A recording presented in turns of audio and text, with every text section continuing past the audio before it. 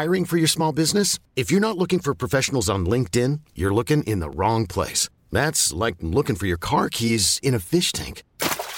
LinkedIn helps you hire professionals you can't find anywhere else, even those who aren't actively searching for a new job but might be open to the perfect role. In a given month, over 70% of LinkedIn users don't even visit other leading job sites. So start looking in the right place. With LinkedIn, you can hire professionals like a professional. Post your free job on linkedin.com/achieve today.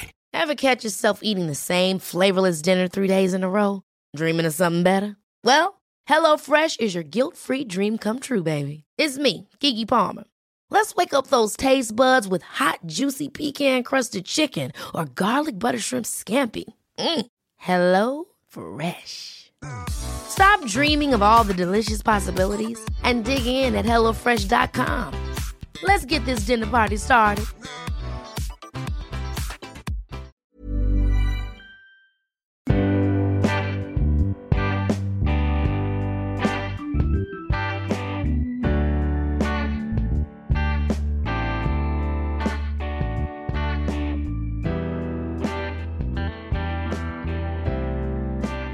Är det igång nu då? Jo, det är så. Det rullar. Yes, välkomna till Hockeypodden 3x20 som ska handla om lite mer än bara hockey. Och idag är vi vart då, Jojje?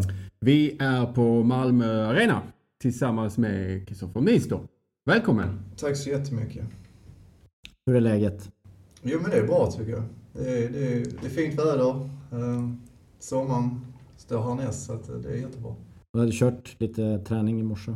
Jag har varit nere och kört lite rörlighet och mys på lite. Jag har egen träningsvecka denna veckan så att det är en återhämtningsvecka. Så att det har inte varit något tyngre utan lite lättare fys den här veckan så det känns bra inför helgen. Hur känns det med kroppen? Du var ju lite skadad och opererade här efter jul. Hur känns det nu med kroppen efter operationen? Hela den biten, rehabilitering.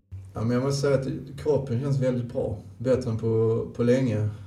Sen samtidigt så har jag inte riktigt testat den i hockey spelar man så här, men rent fysiskt så här utanför i träning känns det jättebra. Känner mig piggare på länge om man nu kan känna sig när man börjar bli till år, men det känns väldigt bra. Sen som sagt så vet jag inte riktigt, jag är lite osäker, men jag ska upp och testa det nästa vecka på is i Stockholm så får vi lite svar på det då. Vad exakt är det du har gjort nu här efter operationen? Vilken typ av rehabilitering har du lagt ner? Först och främst, dagen efter operation så började jag direkt med rehabilitering med rörlighet. Mycket, vad ska man säga, sträcka böj som det är ju efter många skador. Efter 2 veckor så började jag liksom lägga på mig lite vikter, men det har handlat mycket om att få upp rörligheten i höften, ländrygg, ljumskar. Eftersom det har varit väldigt tajt och skadan har ju liksom tagit stryk på alla de 3 delarna. Så det har varit mycket rörlighet och bygga styrkan inifrån och ut. Spännande att höra, men innan vi börjar prata dagsform så måste vi gå hela vägen tillbaka. Till Malmö. 1984 om det stämmer föddes du. Ja, det stämmer. När började du spela hockey? Varför började du hockey?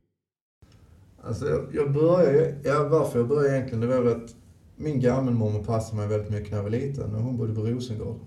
Och på Rosengård då så fanns ju ishallen. Och det var väl en aktivitet som vi gillade tillsammans med att gå på loppmarknad och så gick vi och åkte skridskor.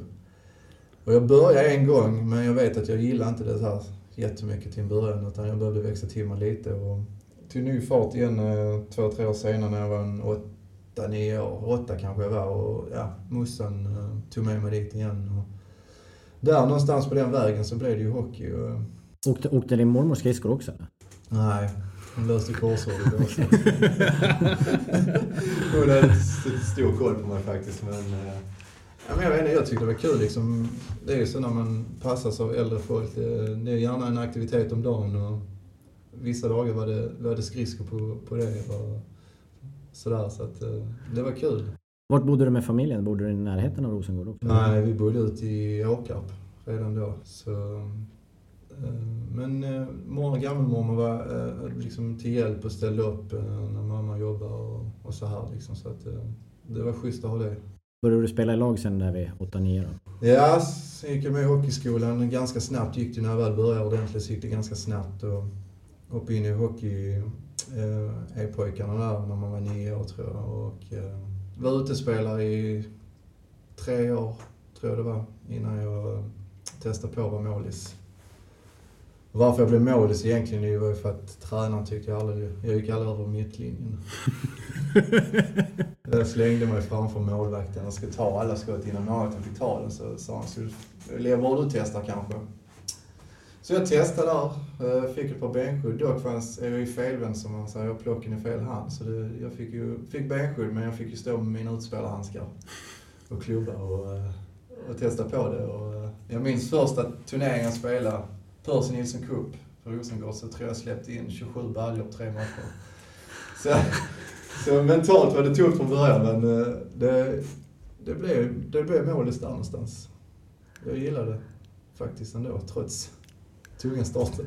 Men hur var det då? Var det då när du började spela? Vart låg Malmö i seriesystemet då? Var man i elitserien då, eller? Nej, jag vill minnas att man spelade... Eller jag kom fan inte ihåg. Var man att titta på matcher då? Eller minns du något? Var det var att titta på? Alltså, på isstadion? Ja, alltså jag vill ju ha detta till någonstans runt 91 någonting. Ja. Och då var vi ju kolla på stadion ju. Ja. 92 vann de ju. Just det. Och då var man ju på plats och sådär liksom. Så fort man egentligen kom med i pojklaget ju så började man hänga på A-lagsmatcherna. Det var ju liksom grejen liksom. Att sitta ner vid ringside där vid bänkarna och få liksom en peng och handla med sig gott och se matchen. Det var ju höjdpunkten. Och det gjorde vi såklart. Så visst följde jag laget i tidig ålder. Det gjorde jag. Jag tänkte på det här med målvakter. Idag är målvakterna stjärnor på ett annat sätt. Fanns det någon förebild när du började stå i mål? Eller var det bara att tränaren tyckte du skulle testa och sen blev du kvar? Jag tänker på idag så är det många, redan när de är 6-7 så har de bestämt sig för att de ska vara Henke Lundqvist. Det var inget sånt som... Nej, jag hade inte direkt någon idol i så tidig ålder. Dels så kanske jag inte hade intresset heller riktigt, utan det var mer hockey, var kul. Jag hade så mycket annat i mitt liv liksom, men det var mer gemenskap jag lirade hockey för till en början, men idoler kom nog inte för när jag började bli 14-15, alltså när man på riktigt började känna liksom, och då var det egentligen Jarmo Myllys från den första början. Och Luleå var också ett favoritlag, jag vet inte varför egentligen, men det var väl Jarmo då, eller Myllys, som liksom, det blev Luleå på någon konstig vänster. Jag minns också att jag tränade i MIF, jag tror det var U14 och U15 i en Luleå matchtröja på träningarna. och det gick ju så långt så att det blev ett styrelsebeslut på det som kom ner till omklädningsrummet och sa till mig där vid U15 att nu tar du av tröjan liksom, det var någon ordning på det hela. Så det var uppe på de högre borden. Okay. Så ja. Men din generation född 84 var ju många killar från den generationen som blev duktiga spelare i Malmö. Ja. Var det så redan när ni var små, eller blev det att ni samlades ihop på slutet där när ni närmare junioråldern? Eller? Nej, men det började redan direkt. Jag tror vi hade en 3-4 år utan att vi förlorade en hockeymatch. Vi var ute i stort sett hela Sverige och tävlade mot de bra lagen. Och vi förlorade aldrig, så att vi hade ett bra gäng. Vi hade 3 lag redan från början, så vi var en stor kull. Vi höll ihop ända upp till U16 elit. Sen började ju folk försvinna lite på vägen, elitsatsningar, och de som kanske inte riktigt hängde på det tåget, det kom ju mycket annat i livet. Men ända sen vi var 9 år upp till 15-16 var vi i alla fall ett starkt lag. Riktigt starkt, många duktiga spelare. Sen tillkom det ju lite nya spelare såklart, bra 84 också ju. Så vi var ju väldigt bra. Och sen blev det juniorhockey i Malmö. Ja. Fanns det hockeygymnasium på den tiden? Ja, det gjorde det. Jag sökte faktiskt alla andra utom Malmös gymnasium. Jag vet inte, det var lite mer, vad ska man säga, lite högre aktat att söka vid Modo eller Leksand eller det var Frölunda än kanske just Malmö, och jag gjorde det, men sen, jag vet inte fan vad som hände, men jag tror att det slutade med att jag inte kom in någonstans för att min ansökan hade liksom... Var det betygen? Var tillräckligt bra? Kanske. Ja, kan vara. Nej, jag vet faktiskt inte. Men det slutade någonstans att det blev Malmö ändå. Det var tufft i början att söka, men när man sen började fatta i en allvar kanske flytta, så var det inte jävla tufft längre. Då var det nog skönt att vara hemma. Ja. Så det blev Malmö där och sen hela vägen. J18, J20. Sen fick jag känna på det lite i A-laget. Ja. Ganska tidigt. Men när kände du att du ville satsa på hockeyn? Alltså du tänkte att det här kunde vara något som ett yrke, man kanske inte tänker som ett yrke, men du vet vad jag menar, alltså att man verkligen satsar till 100%. Ja, alltså det gjorde jag väl egentligen i J20 när det var 84 och 85 när vi fick Kali som tränare. Då kände jag väl någonstans att hockeyn kunde bli på allvar ordentligt.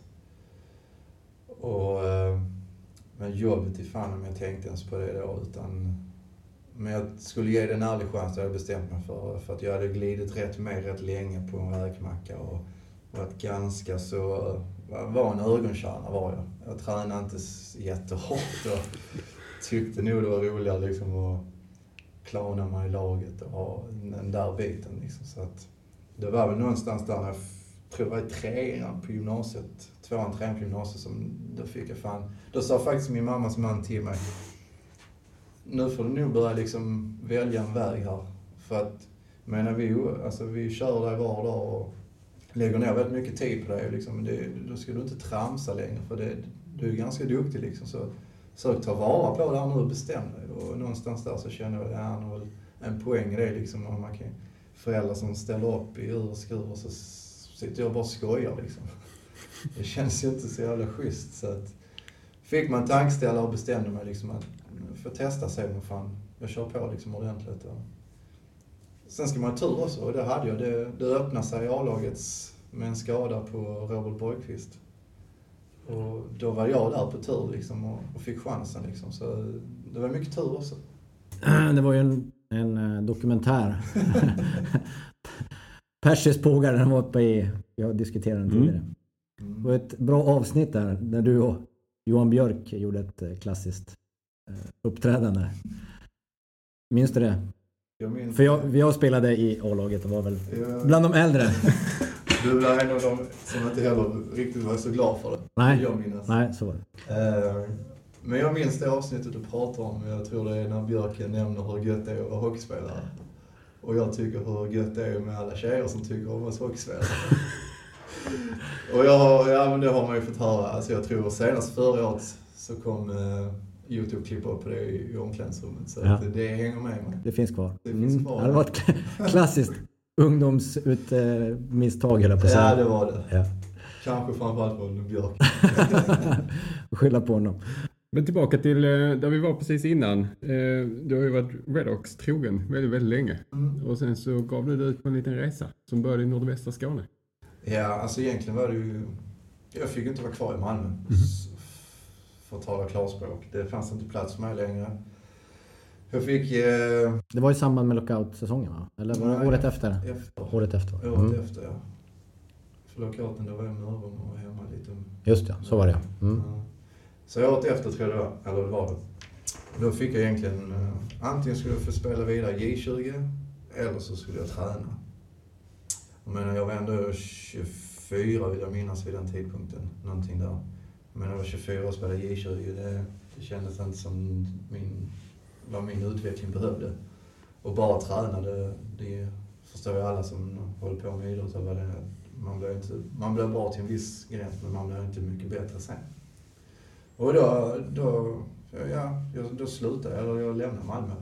Och sen så ringde jag min agent och sökte hitta någonting. Och det var jävligt tufft, för det var i februari där i det här transferfönstret. Det fanns inte jättemycket och jag är jävligt oprövad liksom. Jag har inte gjort någonting egentligen i min korta hockeykarriär liksom. Jag har halkat in, fått chansen och varit andra målvakt till det jag hade. Så det var väl egentligen vad jag hade gjort liksom. Så det var rätt tufft och jag vet, Tranås var på tapeten. Men jag lyckades få till i Nybro och avsluta säsongen där. Och sen från Nybro så gick jag ju till Rögle. Och det var tufft. De visste ju vem man var. Eftersom rivaliteten. Och första året så det var både mordhot och fanshat och det var mycket. Alltså det var tufft första år. Vilka fans var det då? Var det bägge? Nej, framförallt Rögle-fans. Rögle-fansen. Som hade lite svårt för det i början. Just med att man var Malmö-kille. Jag tror hatet, eller rivaliteten är nu större i Ängelholm, eller uppe i Rögle, än vad det är här nere i Malmö. Och det fick jag känna på. Via sms och när jag ute och gick på stan eller vad det, så kunde folk komma fram. Och var jag ute och festa, som man gjorde ibland, så kunde det bli hårda ord där också. Liksom. Så det var tufft första år, men jag måste säga nu när jag tänker tillbaka på Rögle-tiden så var det precis vad jag behövde. Fick spela mycket, fin klubb, tog väl hand om mig. Vi har bra lag och vi utvecklades, så att bra tid, men ja, det var ett svårt beslut. Men du var till och med om att spela upp Rögle lite sen. Ja. Det var den matchen minns jag att jag såg på tv här nere. Visst var det något att den fick inte sluta oavgjort? För det var det något annat lag. Hur var det där? Minns du exakt? Ja, vi var väl 3 om, det var väl inte Leksand, Malmö och vi som det så var det, ja, just det. Nej, Mora var det inte Leksand. Okay, ja. Mora som vi mötte. Vi var tvungna att vinna. Hade vi fått oavgjort så hade Mora tagit platsen. MIF var tvungna att vinna, men vinna om det var ett visst antal mål eller vad tror jag. Det var något sånt. Och de mötte Leksand den matchen, så var det. Leksand och vi mötte Mora. Så var det. Och Malmö ledde väl den matchen och torskade. Ja. Till slut 5-3 tror jag. Ja. Och vi hade Mora på hemmaplan och vi avgjorde matchen med 30 sekunder kvar. Så det där är helt sjukt liksom. Allt var ju på vår sida liksom. Jag menar efter halva den serien, kvalserien, så tror jag vi låg 4. Vi hade liksom ingenting egentligen att göra i toppstriden. Men sen vann Västerås mot Malmö med 2-1 helt osannolikt. Och då vann vi och samtidigt hade vi dubbelmöte med Västerås sen och tog 6 poäng, så helt plötsligt var vi med. Så det sista omgången där mot Mora var ju, ja, det var ju ett sjukt liksom. Det plingade på tavlan och så här liksom. Och man märkte ju folket och resultaten ju. Och sen när slutsignalen gick så var vi ju uppe och Malmö hade åkt ur. Och, ja. Det är klart, jag är ju rånöjd liksom. Alltså, jag var då liksom, jag njöt av det liksom. Det ska jag inte sticka under stol med. Jag hade jobbat hårt för det. Ja. Vände det för dig med fansen där och då? Ja, kanske? det gjorde det nog. Det var inte så många som var missnöjda då efter den matchen, eller? Ja, då blev man accepterad på riktigt. Man tog en bar med fan på axlarna ute på isen. Så att det skulle till någonting sånt visst, men ja, de vände så till slut. Och sen var du kvar i Rögle ett tag efter det? Ja, 2 år i elitserien med dem. Hur var de åren? Första året startade som första målet. Åkte på en knäskada rätt snabbt. Så jag missade hela hösten fram till jul. Därefter så kom jag tillbaka och fick spela mycket och det gick faktiskt bra. Dock var vi i kvalserien, men vi vann den ganska enkelt. Och andra året så elitserien igen då, och det var ett tufft år. Jag hade mycket, importspelare. Och ibland är det svårt när man då speciellt kanske är på förhand tippad bottenlag och har importspelare. Så just det här med känslan och förståelsen för hur viktigt det är för klubbarna att man verkligen håller sig kvar. Att det inte bara åker dit och gör ett jobb, utan det är så mycket mer som betyder saker. Och det kanske inte någon riktigt förstod. Så det laget vi hade där, det spretade för många håll och vi fick aldrig riktigt till det. Och ja, tyvärr så gick det inte heller. Men det var nytt år. Jag fick spela liksom som första mål i elitserien. Och gick väl ganska bra ändå med tanke på att det kanske inte resultatmässigt för laget gick så bra, så fick jag ju den utvecklingen jag behövde och fick upp ögonen från andra klubbar. Så att. Kände du att det var något i den individuella utvecklingen där i Rögle då? Jag tänkte mer om du jobbar med, för Rögle hade väl en dedikerad målvaktstränare på den tiden. Malmö fanns det ju inte det. Nej, vi hade ju ingenting tillsammans. Nej. Det var väl något få tillfälle där kom in någon. Ja. Men det var inte mycket. Nej. Så nej, vi hade ju Magnus Wenström, gammal Rögle-målvakt. Och så han stöttade redan i Allsvenskan från början. Så det var bra. Och det hjälpte ju mig på vägen liksom, eftersom jag var rätt så grön i sammanhanget. Och skönt att alltid ha någon så luta sig mot.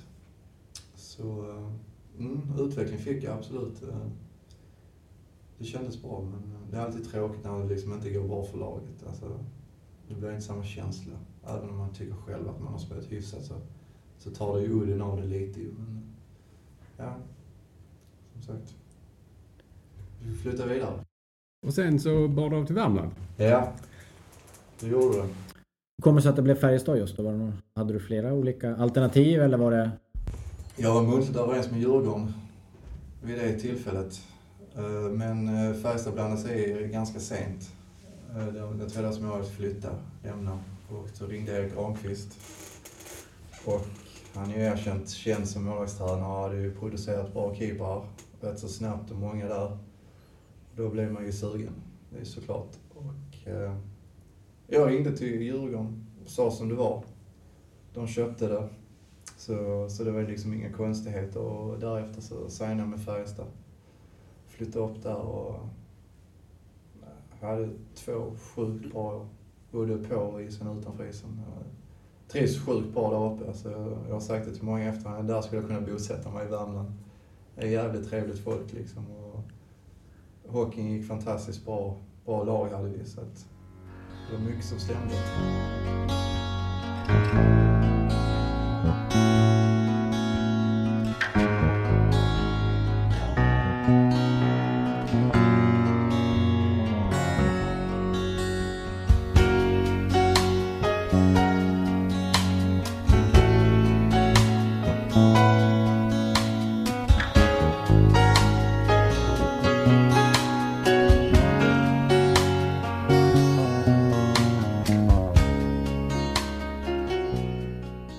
Jag tänker på det just, Färjestad har ju alltid haft en bild av det här snacket om familjen och så. Vad är det som gör att det snacket går eller att man pratar om det?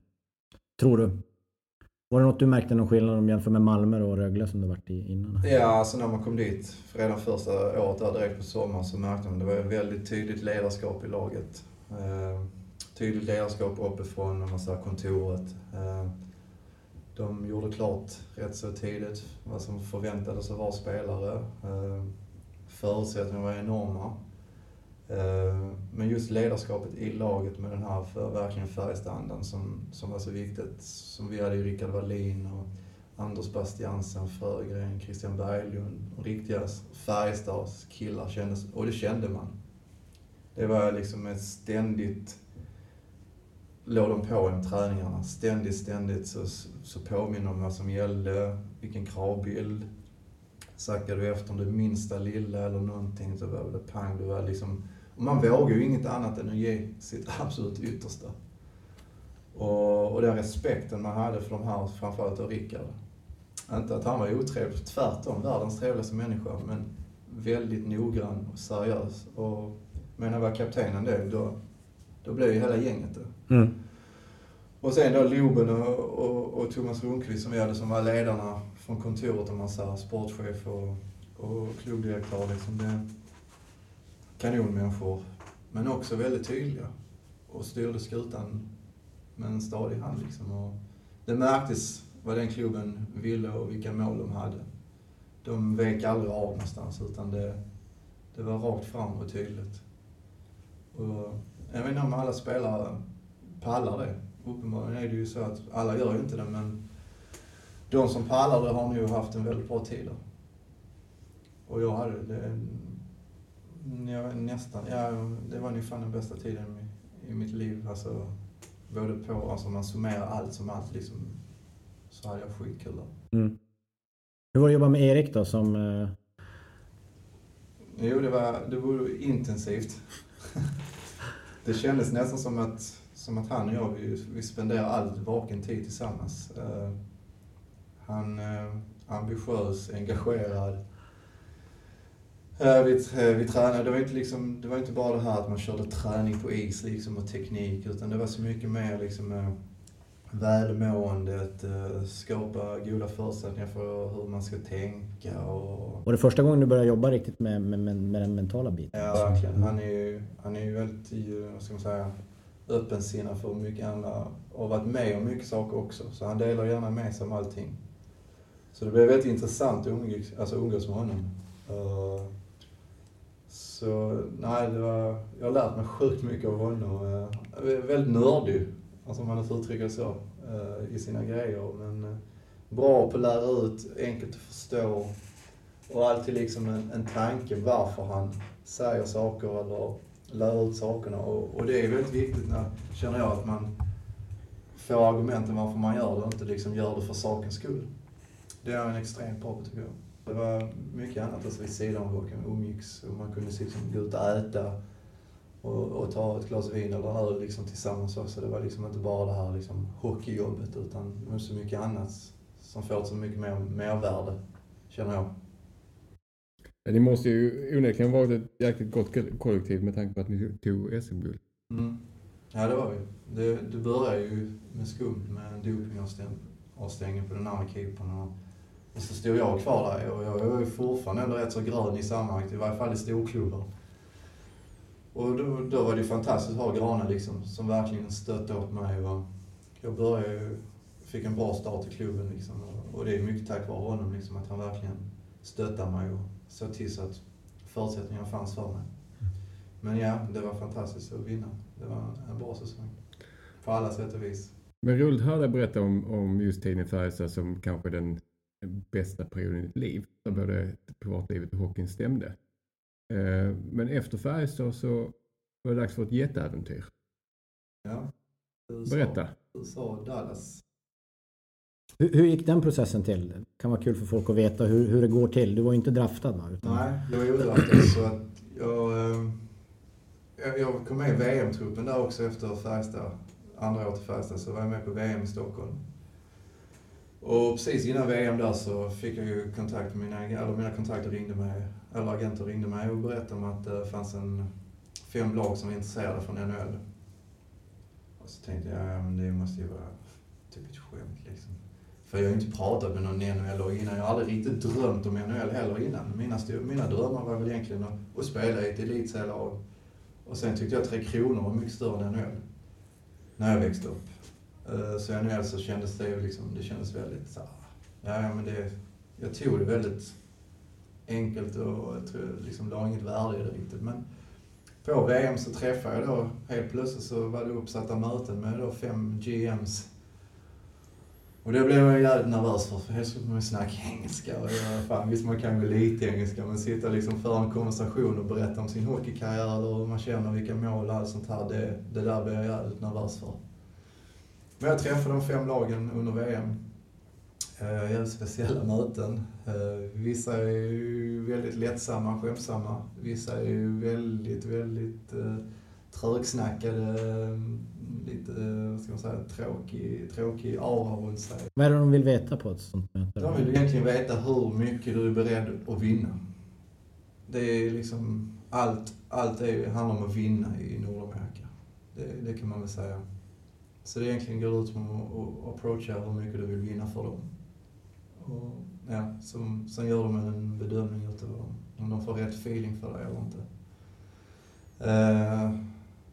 Och så jag bestämde mig för Dallas. Efter många om och men. Var det ett tydligt val eller stod det mellan flertalet klubbar? I slutändan stod det mellan 2 klubbar. Men Dallas kände jag, de hade en svensktalande målvaktstränare. Och någonstans där kände jag väl att det kan väl ge en trygghet. Så jag gick ju mycket på det. Och sen såklart också, man måste också koll på i NHL.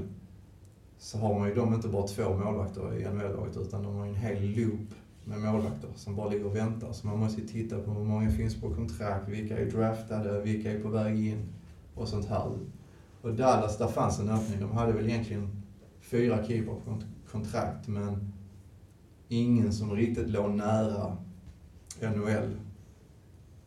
Och då tänkte jag, då kanske jag kan hoppa in däremellan någonstans och knipa AHL-platsen och sen slå mig upp. Så därför tog jag Dallas. Och när jag väl då hade skrivit på för Dallas, minns jag var och kollade på min lillebror och spelade fotboll. Så ringde de från USA och så hade vi kommit överens. Och så här liksom, så gick jag bort till min morsa. Så sa jag, du fan, nu har jag skrivit på för Dallas. Ja, sa hon, varför det? Ja, men det känns ju liksom som att jag måste ta en chans liksom.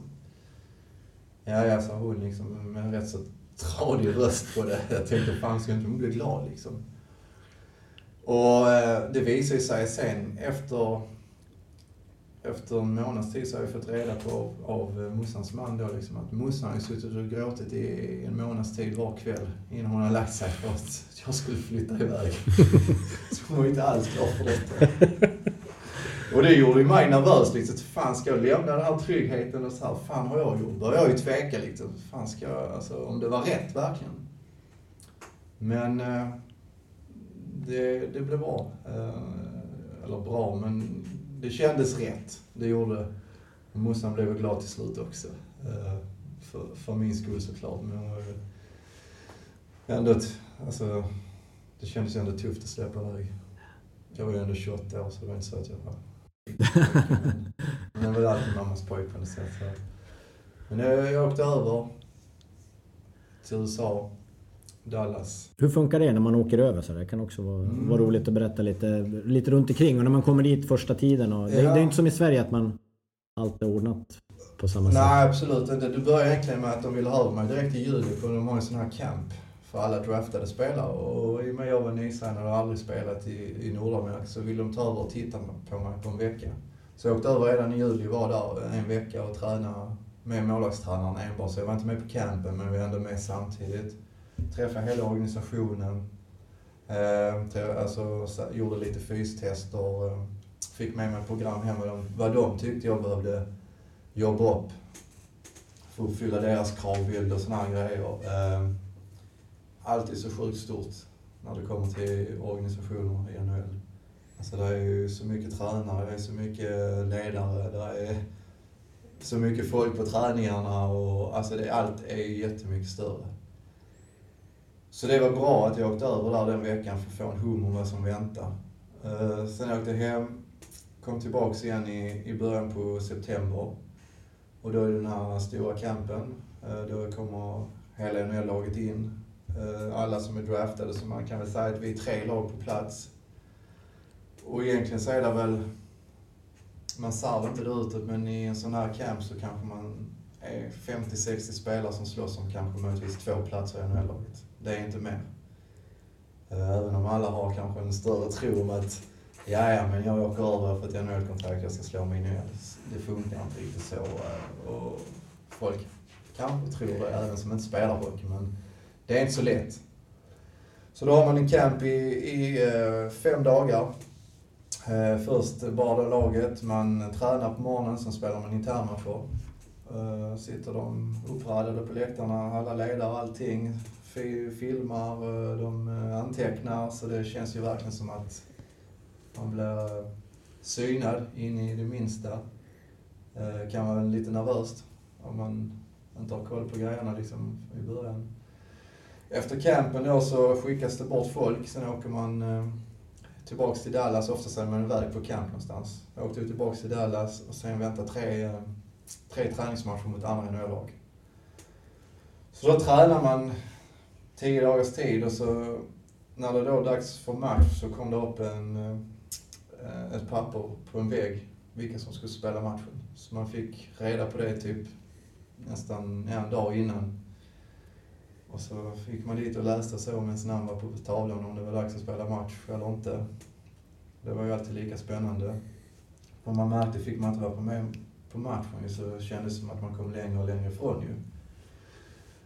Och jag fick vara med i varje fall på 2 av 3 matcher. Jag spelade bara en och den andra var backup på. Så att, det är egentligen så det fungerar. Och efter de 3 träningsmatcherna så tar de ut en trupp på säg 25 man. Så nästan den slutgiltiga truppen. Och där var jag med ända in i det sista. Och sen blev det lockout mitt första år. Så då blev det ju naturligt att åka ner till AHL. Och började där nere. Och när man då kom dit där så sa de, då kan du fixa en lägenhet och fixa en bil. Och så sa jag så, men var fan ska jag bo någonstans? Hur löser jag? Vet ju, jag har aldrig varit där. Nej, men det finns ju Google, sa de lite så här. Lite syrligt till mig. Så det har ni ju rätt i. Så det var ju bara att sätta sig och googla och kanske höra på någon annan grabbar lag liksom. Var har ni bott liksom? Och vad är bra och så här liksom. Och det var i Texas det var då? Ja, det var i Austin. Just det. Så det var fortfarande i Texas. Så det var ungefär 3 timmars bilfärd från Dallas. Just det. Och sen visste man ju inte vem man skulle lita på idag. Man har ju liksom olika värderingar hur bra man vill bo eller alltså så här liksom. Så. Men det var en annan svensk lag, Patrik Nemeth också. Så han och jag, vi åkte ut. Vi googlade fram lite olika sådana här lägenhetskomplex. Och så åkte vi ut och så besökte vi dem. Och så fick vi se vad vi fick feeling för. Så allt sånt där fick man ju lösa själv och det var inte så jävla enkelt om man ska vara ärlig. Men det löser sig, det gör det ju. Men det är inte som här hemma när man kommer och där står en bil och man får nycklar till lägenheten direkt. Alltså, så är allt klart liksom. Men med bra uppbackning från agent och så här så löser allting sig. Och det gjorde det. Och ja, sen började jag lira i Texas Stars då.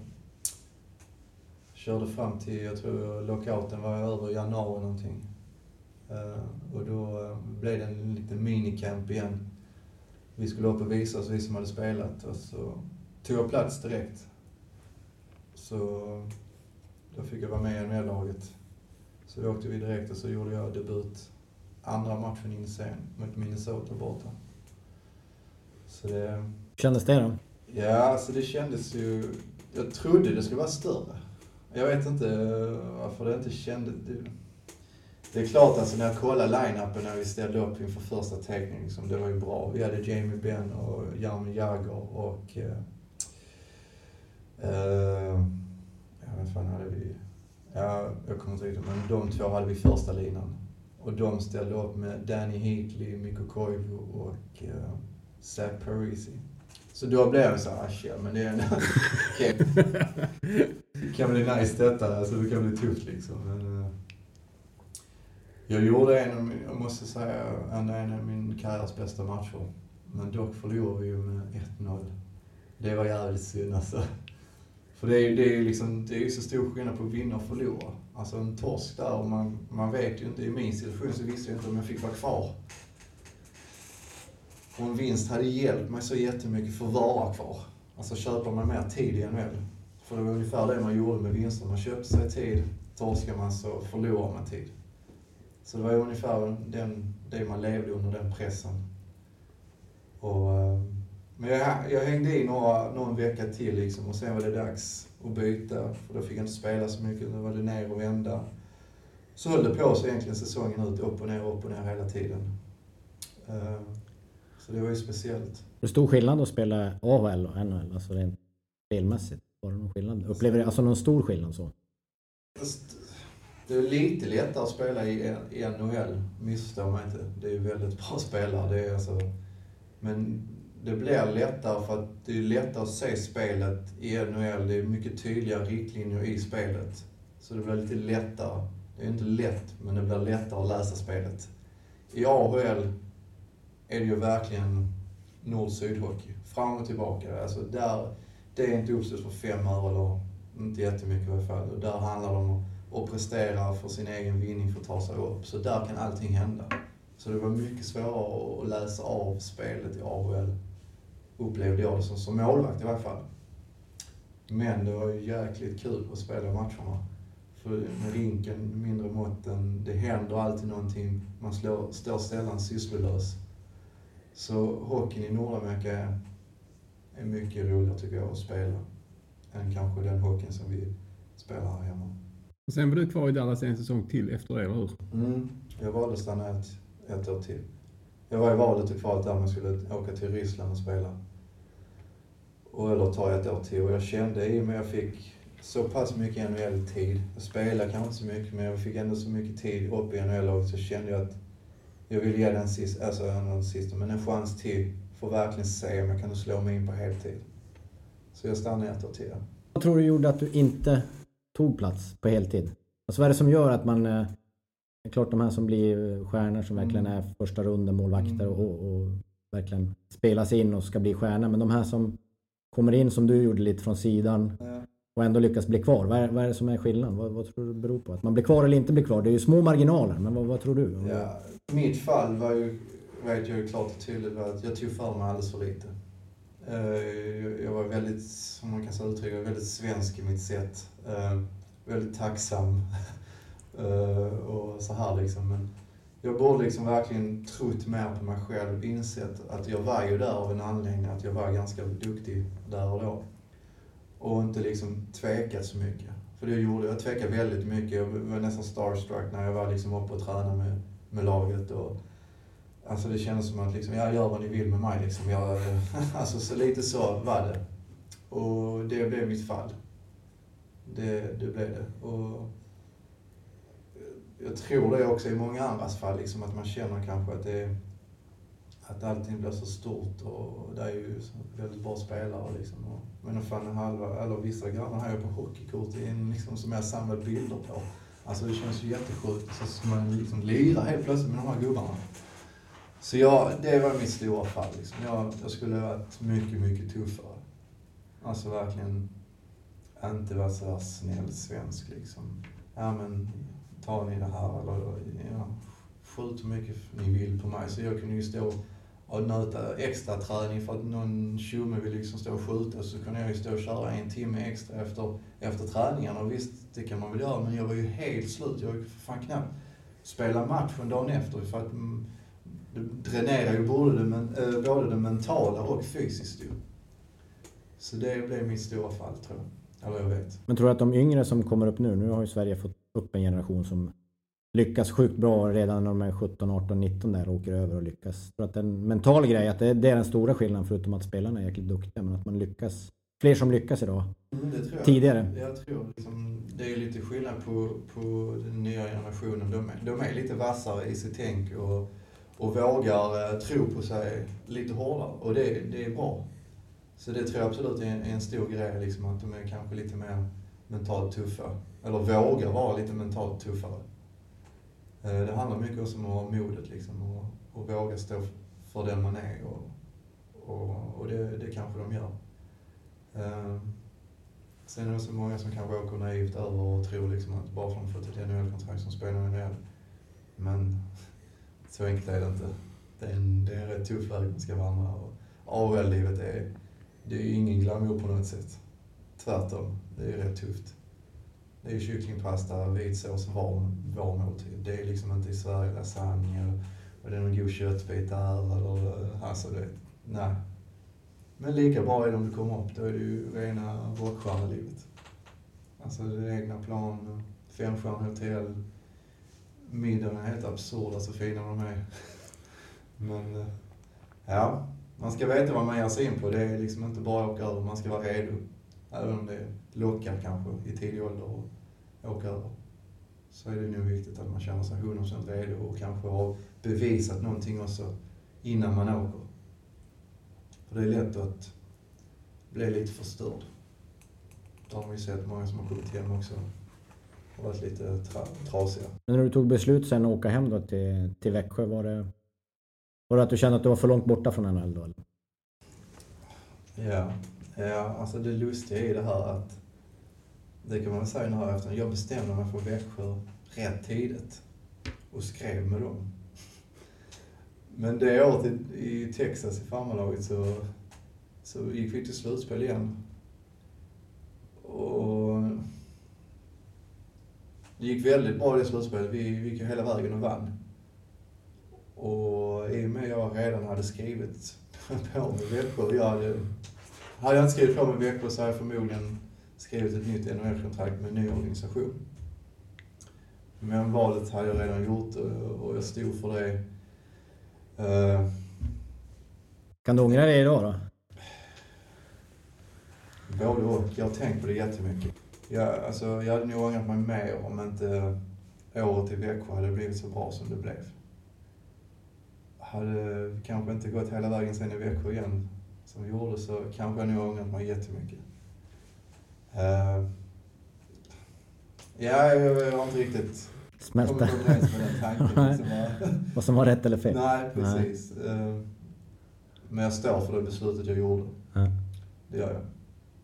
Men jag kunde kanske varit kvar och haft en NHL-chans i en annan organisation. Och det var ett envägskontrakt. Visst jag fanns. Men nu var det som det var.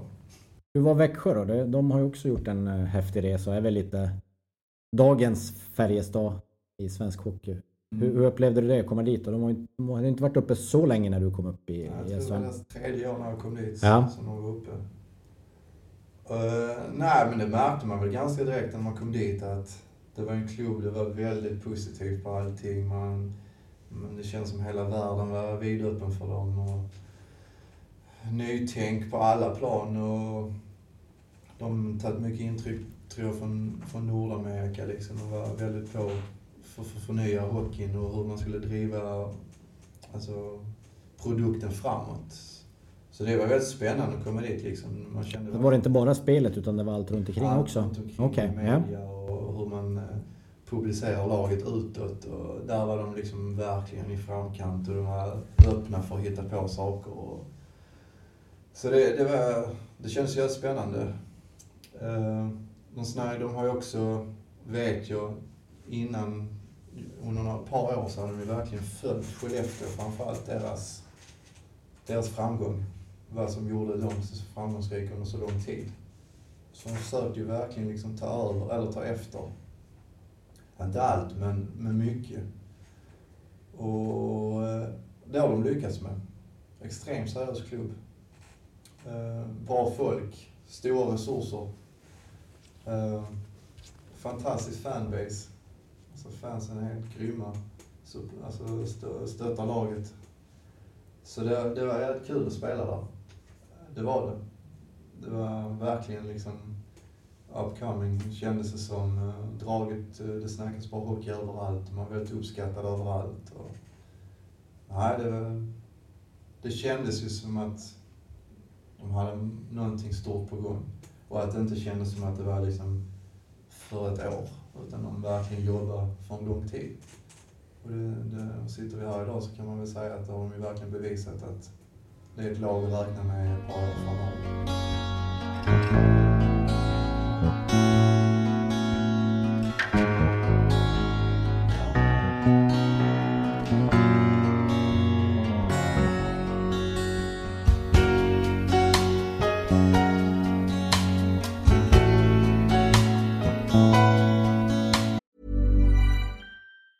Ever catch yourself eating the same flavorless dinner 3 days in a row?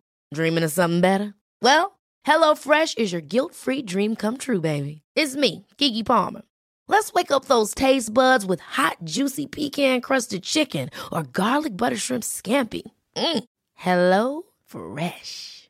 Stop dreaming of all the delicious possibilities and dig in at HelloFresh.com. Let's get this dinner party started. Hiring for your small business? If you're not looking for professionals on LinkedIn, you're looking in the wrong place. That's like looking for your car keys in a fish tank.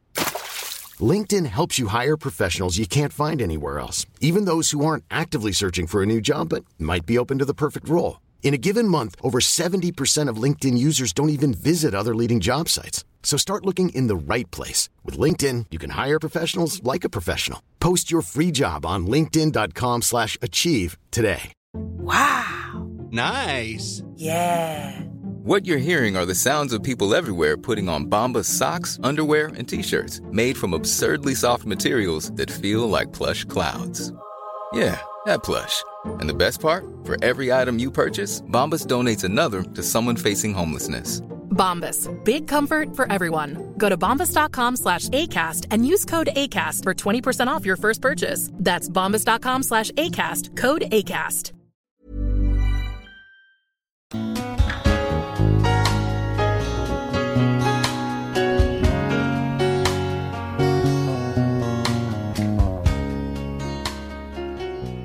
Hade du några mellanbud efter guldet? Jag tänkte, nu vann du ju först Calder Cup och sen vinner du SM-guld året efter. Det känns ändå som det här med att vinna är positivt. Ja, det är det. Nej, jag hade inget NHL efter guldet i Växjö. Var det, tror du, för att du... Vände hemåt lite. Ja. Det kan det vara. Och sen så började jag väl komma upp i lite ålder. Och sen, jag vet alltså, jag ska inte säga att det bara är därför, men det var säkert någonting som inte låg mig i fatet. Jag hade KHL, men jag hade ju ingen riktig out, så det var ju en förhandling där någonstans, men det där löstes aldrig riktigt. Samtidigt så Ryssland, jag vet inte fan om jag är rätt människa till att bo i Ryssland. Det är inget som jag gråter och förlorar över, utan jag har haft en väldigt bra, eller gjort väldigt bra val fram tills där jag är. Så att det är inget så jag sitter och liksom är ledsen av att fan att inte det är där blev någonting. Men, nej, så jag hade ett 2-årskontrakt och ville fullfölja det. Jag trivdes bra. Hur tänkte du då? Då är du ändå, hur gammal var du då? 30 plus 32 va? Ja. Hur tänker man då? Då börjar man ju ändå se slutet. Man vet att det finns ett begränsat antal år kvar. Ja, jag resonerar så här att jag vill ju hålla mig i SHL. För att det är en respekterad liga, det är en av de bästa ligorna i Europa. Jag kände att jag har spel för det. Så det var mitt absoluta mål att hålla mig. Jag vill inte ge mig ut i Europa allt för tidigt. För det är lätt att man kanske försvinner bort någonstans och kanske valet, bara för att man ska utomlands, så kanske inte det blir det rätta klubbvalet. Så jag var lite så här, liksom lite reserverad för det. Så nej, jag själv var verkligen mitt mål och fanns väl inget direkt som lockade till en början. Utan jag kände det skulle också vara viktigt med vilket SHL-lag.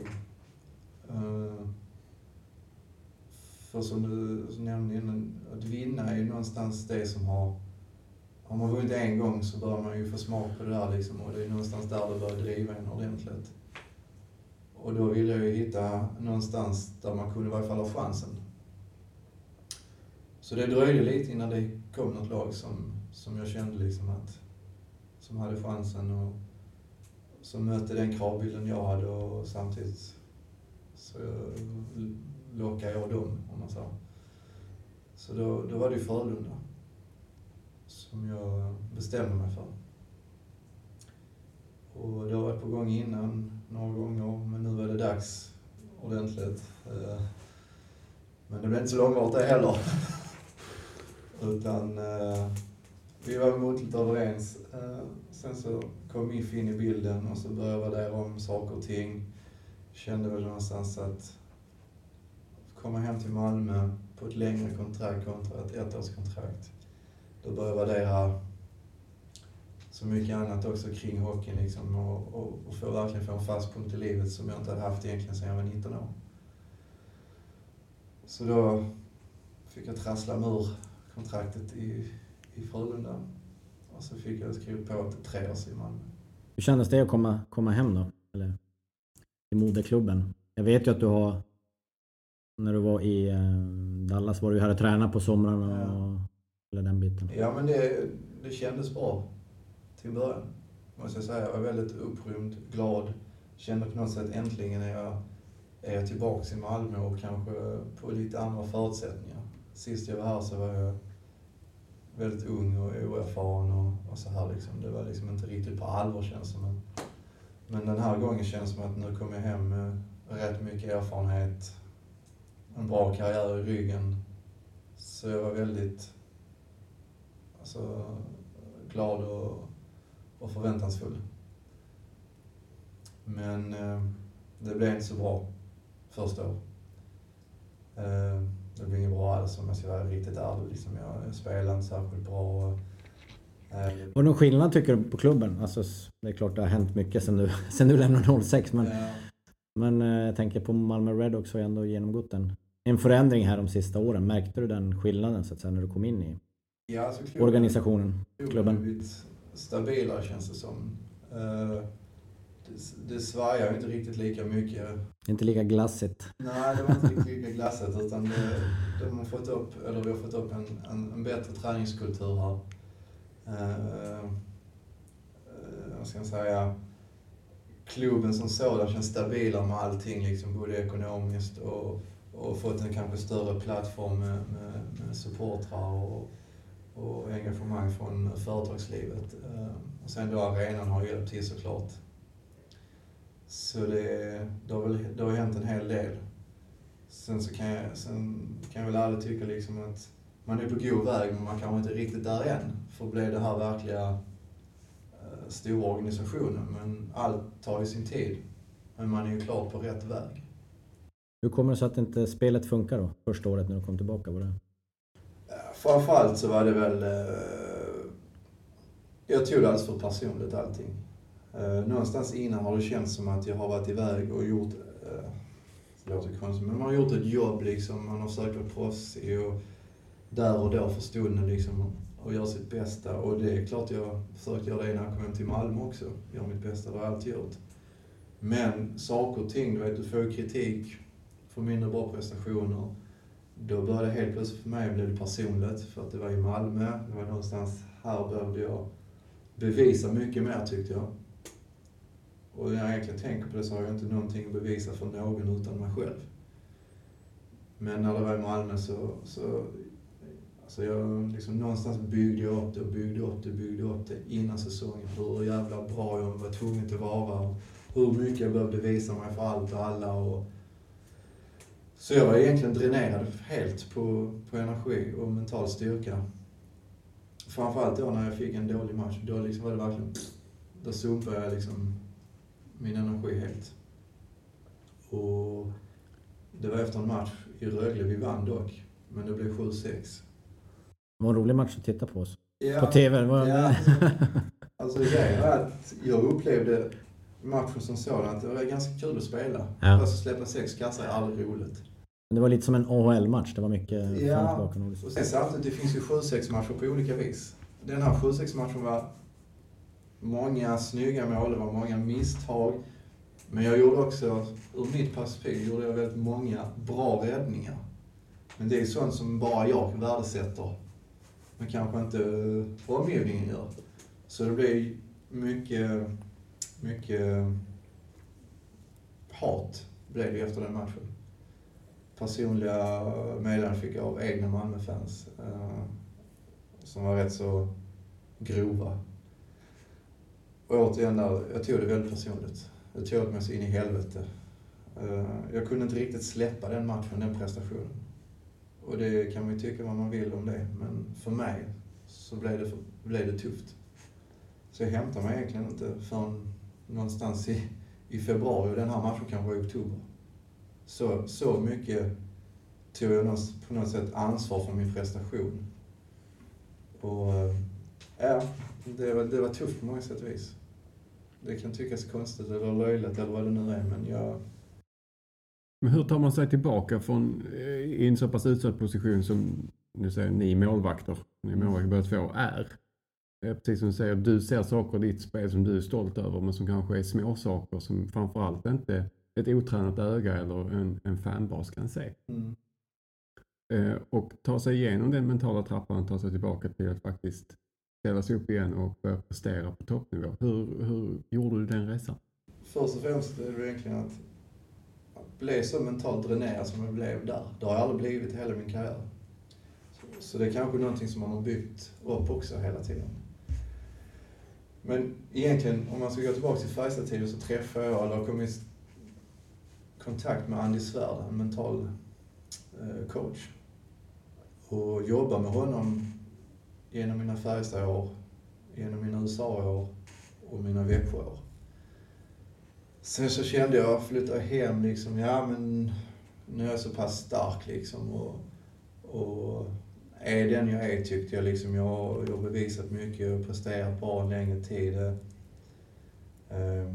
Jag tog bort den biten lite och kände liksom att men jag behöver kanske inte den riktigt nu, för nu är jag hemma, nu har jag all den här stöttningen som jag behöver och jag kan detta lite, kände jag. Så jag är lite avkall på kanske den viktigaste grejen. Och jag klarar mig inte utan. Alltså, det blir så för som är efter det där debaclet i Ängelholm och sen hela hösten så ringde jag upp Andy igen och sa Andy, fan, jag måste ha dig i mitt liv. Det går liksom inte längre. Jag mår så fruktansvärt jävla dåligt och det gäller inte bara hockeyn. Jag är så extremt dålig människa hemma också till min sambo och till min familj och liksom, det är ingenting som funkar. Så jag måste ha din hjälp och Andy ställde upp. För han var det självklart som han sa. Och, det är jag jävligt tacksam för liksom. Han har betytt så jävla mycket för mig och hjälpt mig så jävla mycket med, inte bara hockey utan till att bli en bättre människa och kanske också förstå och försöka läsa människor varför folk agerar och säger saker på ett visst sätt. Innan så kanske man var lite fördomsfull och så många andra man liksom, det de sa liksom så men han är en son eller hon är en son för att den sa så liksom. Men någonstans brukar det också finnas en bakgrund till varför människor agerar eller säger saker och ting. Så det är väl en av de största grejerna som han har lärt mig eller hjälpt mig med att förstå att alla människor är inte lika och det finns oftast någonting där bak som gör att man agerar och uttrycker sig på olika sätt. Så han började jobba med igen och han visste ju precis vad han skulle trycka på. Fick in mig ganska snabbt på rätt väg igen. Men jag hade ju mycket arbete med mig själv och göra fortfarande. Så att jag tog mig sent på säsongen. Det var nog precis innan slutspelet där jag hade ett par bra matcher faktiskt och kom in i slutspelet. Och var också, måste jag säga, ändå rätt så bra. Jag hade några riktigt avgörande matcher i Växjö och mot Växjö. Så att jag tog mig bra på slutet. Men det var absolut det tuffaste året i mitt liv som hockeyspelare. Det var första året på 3-årskontrakt. Då kan du tänka hur jag känner mig när jag tänker att nu har jag 2 år kvar och den här totala ångesten. Hur jag känner mig då. Så det var mycket jobb den sommaren. Förbereda mig. Mandy och allt det egna arbetet som jag började lägga ner. Och började tufft igen i andra säsongen. På försäsongen började tufft. Alltså rent prestationsmässigt. Och det hjälper ju såklart inte en som redan mår dåligt eller lider av prestationsångest. Men i serien så fick jag en jävligt bra start. Spelade 2 riktigt bra matcher, men sen gick jag sönder. Så kom det slaget i ansiktet att jag var tvungen att operera mig. Hur hanterar du det här med skador? Du har ju haft skadeproblematik från och till sådär. Hur hanterar man det? Såklart var jag ledsen till en början liksom, och kände liksom, fan nu ska jag operera, nu ska jag missa ett helt år. Det är ju precis det jag inte behöver.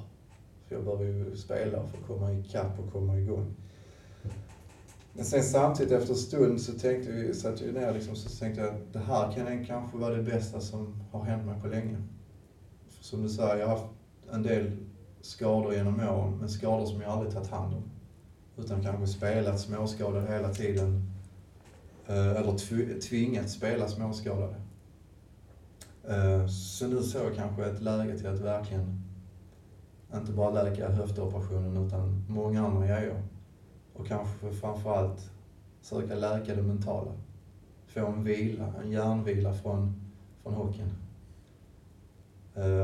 Så det har varit, men det har varit rätt skönt att få ett break.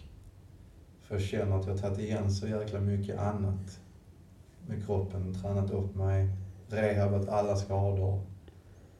Hjärnan känns på nytt född liksom. Alltså, jag känner mig fräsch i skallen. Så att. Men ja, vi får se. Jag står ju inför en ny säsong här nu liksom och vet inte riktigt var jag står. Men på något sätt så känns rätt bra. Jag känner att jag har allt att vinna nu. För mig är jag en ganska bra sits där jag är just nu. Och det kanske många tycker låter konstigt, men för mig är jag en sits där det känns bekvämt till en början. Så nu ska jag försöka jobba mig tillbaka. Verkar väldigt harmoniskt tycker jag. Sen har du och Oskar också hittat en bra kemi verkar det som i ert samarbete. Ja, det har vi verkligen gjort och det har vi gjort egentligen nästan från dag ett. Och det mycket handlar väl om att vi har ju haft liknande karriärer. Jag har varit på ställen där det har varit tufft, riktigt tufft. Haft en del framgångar. Tänker målvaktsspelet, jag tänker inte målvaktstekniskt, jag tänker mentalt. Tänker vi på spelet nästan exakt likadant. Så vi har ju den här respekten och förståelsen för varandra. Och då kan man på något sätt glädjas med varandra. För man förstår ju då vilka uppoffringar och vad som krävs för att verkligen få till bra prestationer. För det här vet jag själv när man var... Alltså det går ju perioder så här, lite beroende på vem man spelar. Men det är en speciell situation när man är 2 stycken som konkurrerar med en plats. Och det är bara en som får spela generellt sett. Och där upplevde jag i alla fall, tack med stigande ålder, lite sådär att man någonstans kunde bli mer glad för den andra skull när den spelar bra. Att man inte blev lika som man kunde bli när man var yngre, kanske stressad av att den andra spelar bra. Att det blir som en negativ press, att man känner att shit, han spelar bra, det blir stressigt för mig. Utan mer ser det som en trygghet att man är 2 som kan dela på den där rollen. Det kanske är fel sätt att tänka om man ska gå och spela NHL, men du vet vart jag är på väg där. Ja, jag förstår vad du menar och jag håller med dig. Det är klart, när jag var yngre så jagade jag en karriär. Då hade jag ju liksom inte tid och lust att se den andra spela bättre än mig. Som du sa, det stressar ju mig såklart, för då var jag tvungen att spela ännu bättre. Och kanske det också har gjort att man har spelat bättre och lyckats konkurrera ut och ta sig vidare. Men nu på äldre dagar så har jag också lättare att glädjas för går laget bra så gynnar ju det oftast mig också själv personligen i längden. Alltså så är det, spelar du ett vinnande lag så blir man ju, alltså det gynnar en själv. Man blir ju kanske mer eftertraktad på marknaden om man ska vidare, eller man får tillhöra ett vinnande lag är ju så mycket bättre känsla än att tillhöra ett förlorande lag. Så någonstans där så har jag ju insett liksom att spelare ska bra, så blir jag väldigt glad för det, för jag vet också vilka förberedelser och vilket jobb han har lagt ner innan för att få till en sån prestation. Och när jag ska in och spela så vet jag liksom att han vet, eller har samma förståelse och vet också liksom, och det känns bra liksom. Vi konkurrerar ju inte på det sättet liksom, att vi ska ha ihjäl varandra och liksom både mentalt och fysiskt, utan vi konkurrerar på ett sätt som faktiskt gynnar oss båda. Där vi båda blir bättre och laget blir bättre. Och det är väl någonstans där man måste kunna sträva efter.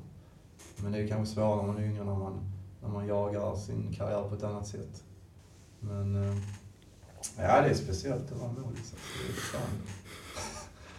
Jag tror aldrig jag har spelat en hockeymatch som jag tycker har varit roligt. Det har alltid varit en superångest att spela hockey. Men sen samtidigt har man ju fått den här känslan efter en seger och vanlig, alltså vinst i seriematch. Den bekräftelsen har ju övervägt den negativa känslan. Och det är en jävla tur det. Men det är, jag vet inte hur du känner när du spelar. Du kan tycka det var skitkul hela tiden, men det är ju speciellt att vara keeper. Ja, det gäller ju att hitta någon nyckel. För mig på slutet var det mycket att jag försökte vara lite arg. För att jag hittade en bra anspänning. Jag är ganska lugn som person, och mitt problem har alltid varit att jag varit, kanske inte haft ångest, men att jag slagit över på andra hållet. Att jag blivit för lugn, så jag blivit passiv. Det gäller att hitta den där perfekta, någon passiv aggressivitet där när man är på tå men inte för. Det var många som var förvånade att jag var så pass, just för att få upp mitt adrenalin så fick det var ofta domarna som fick sen skälla på dem, för det var de som var nära stilla. Så man har inte så mycket kontakt med laget under match, och man har inte så mycket kontakt med motståndarna heller. Nej. Utan det är domarna som hamnar nära och står still, så man kan elda upp sig på lite. Sådär. Så att, det var väl mitt sätt att hitta en hög lägsta nivå. Sådär. Men jag tror det är precis som du säger, det gäller att hitta någon nyckel. Jag tror de flesta målvakter, alltså man känner ju någon form av nervositet. Det måste man göra, annars spelar man inte bra. Kopplat med lite lätt obehag tidvis. När det inte riktigt så är man inne i det här superflowet. Så är det ju definitivt så. Hur ser du framtiden nu? Nu är du ju 34 år, vad tänker du? Ja, vad tänker jag? Du är ingen ungdom längre. Nej, fan, man börjar känna sig äldre. Det är helt klart, jag är äldst i laget nu ju. Ja. Trodde man aldrig att det skulle hända, men nu är man ju där i alla fall. Nej, men som jag sa lite innan, kroppen känns fräsch, skallen känns utvilad. Mitt privata liv är lugnt harmoniskt liksom. Det är ju på sin plats liksom. Så. Du är tillbaka i Åkarp. Ja. Känns det då att flytta hem till Åkarp? Ja, men det känns bra. det är bra. Det känns tryggt att komma hem nära morsan och kompisarna. Så att, hon är mer nöjd nu än när du flyttade till Dallas. Jag cyklar förbi mitt hus och så här. Kul. Ja, det är faktiskt rätt nice. Ja. Man behöver all hjälp. Jag har köpt en kåk som är 100 år gammal så att man behöver lite stöttning av någon som kan. Jag tog mig mitt i handen så att det känns bra. Ja. Nej, men så jag sitter i en position som jag på förhand tycker känns rätt bra för mig. Jag kommer ge allt. Jag vet att jag kommer vara väl förberedd. Det finns inga garantier såklart, men de givna förutsättningarna finns där. Sen de yttre påverkan, det kan jag inte hantera, alltså det kan inte påverka mig liksom. Jag ser positivt på det. Mina mål är ju såklart att först och främst att kroppen ska funka. Att jag ska känna mig bekväm med det. Och sen vet jag att målvaktsspelet, det har jag. Underbart att höra. Vilket samtal. Ja. Slutgiltigen, om du tittar förbi hockeyn. Nu säger vi inte att hockeyn är slut snart, men när du väl tycker att det är dags att lägga skydden på hyllan. Ja. Vad skulle du göra sen? Alltså jag har ju funderat en hel del på att jag skulle vilja dela med mig av det jag har lärt mig liksom genom målvaktsbiten. Jag skulle vilja testa på att träna killar och tjejer, målvakter. Se om jag har någonting att lära dem. Om de kan... om jag kan göra dem bättre på något sätt så skulle jag vara intresserad och se på vilket vis. Så det är någonting som jag är väldigt sugen på och brinner. Jag är en riktig målvaktsnörd faktiskt. Jag är väldigt intresserad av att läsa och försöka se och höra så mycket som möjligt vad som händer i målvaktsspelet. Både i ung ålder och i kanske den åldern där jag är. Så det är någonting jag faktiskt brinner lite för i smyg. Så vi får väl se om det kan bli något på den biten. Annars än det så vet jag inte. Jag har aldrig riktigt funderat på vad som ska hända sen. Kan man tycka vad man vill, men för mig har det funkat av att ha fokuset inte så långt fram. Men jag förstår din fråga, jag börjar bli äldre och den är befogad. Men någonting inom målvakt tänker man till en början. Sen finns det inga garantier på att det är det jag kommer att syssla med livet ut.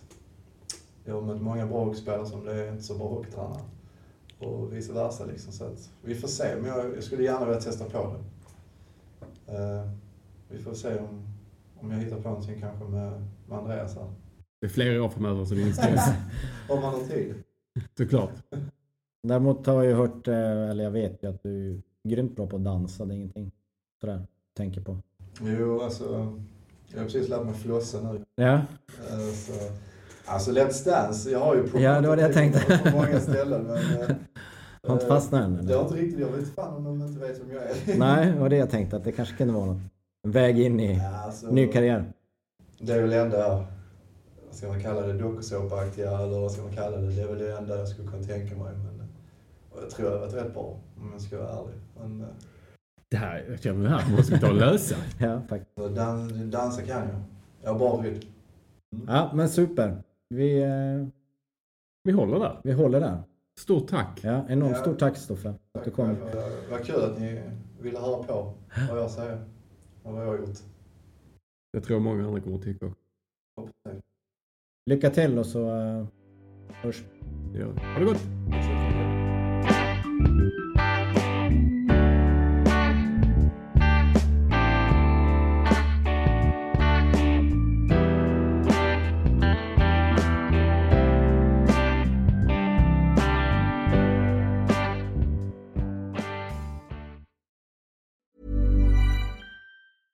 Imagine the softest sheets you've ever felt. Now imagine them getting even softer over time. That's what you'll feel with Boll & Branch's organic cotton sheets. In a recent customer survey, 96% replied that Boll & Branch sheets get softer with every wash. Start getting your best night's sleep in these sheets that get softer and softer for years to come. Try their sheets with a 30-night guarantee. Plus, get 15% off your first order at bollandbranch.com. Code BUTTERY. Exclusions apply. See site for details. Hi, I'm Daniel, founder of Pretty Litter. Did you know cats tend to hide symptoms of sickness and pain? I learned this the hard way after losing my cat, Gingy. So I created Pretty Litter, a health monitoring litter that helps detect early signs of illness by changing colors, saving you money and potentially your cat's life. Pretty Litter is veterinarian developed, and it's the easiest way to keep tabs on your fur baby's health right at home. Go to prettylitter.com and use code ACAST for 20% off your first order and a free cat toy. Terms and conditions apply. See site for details.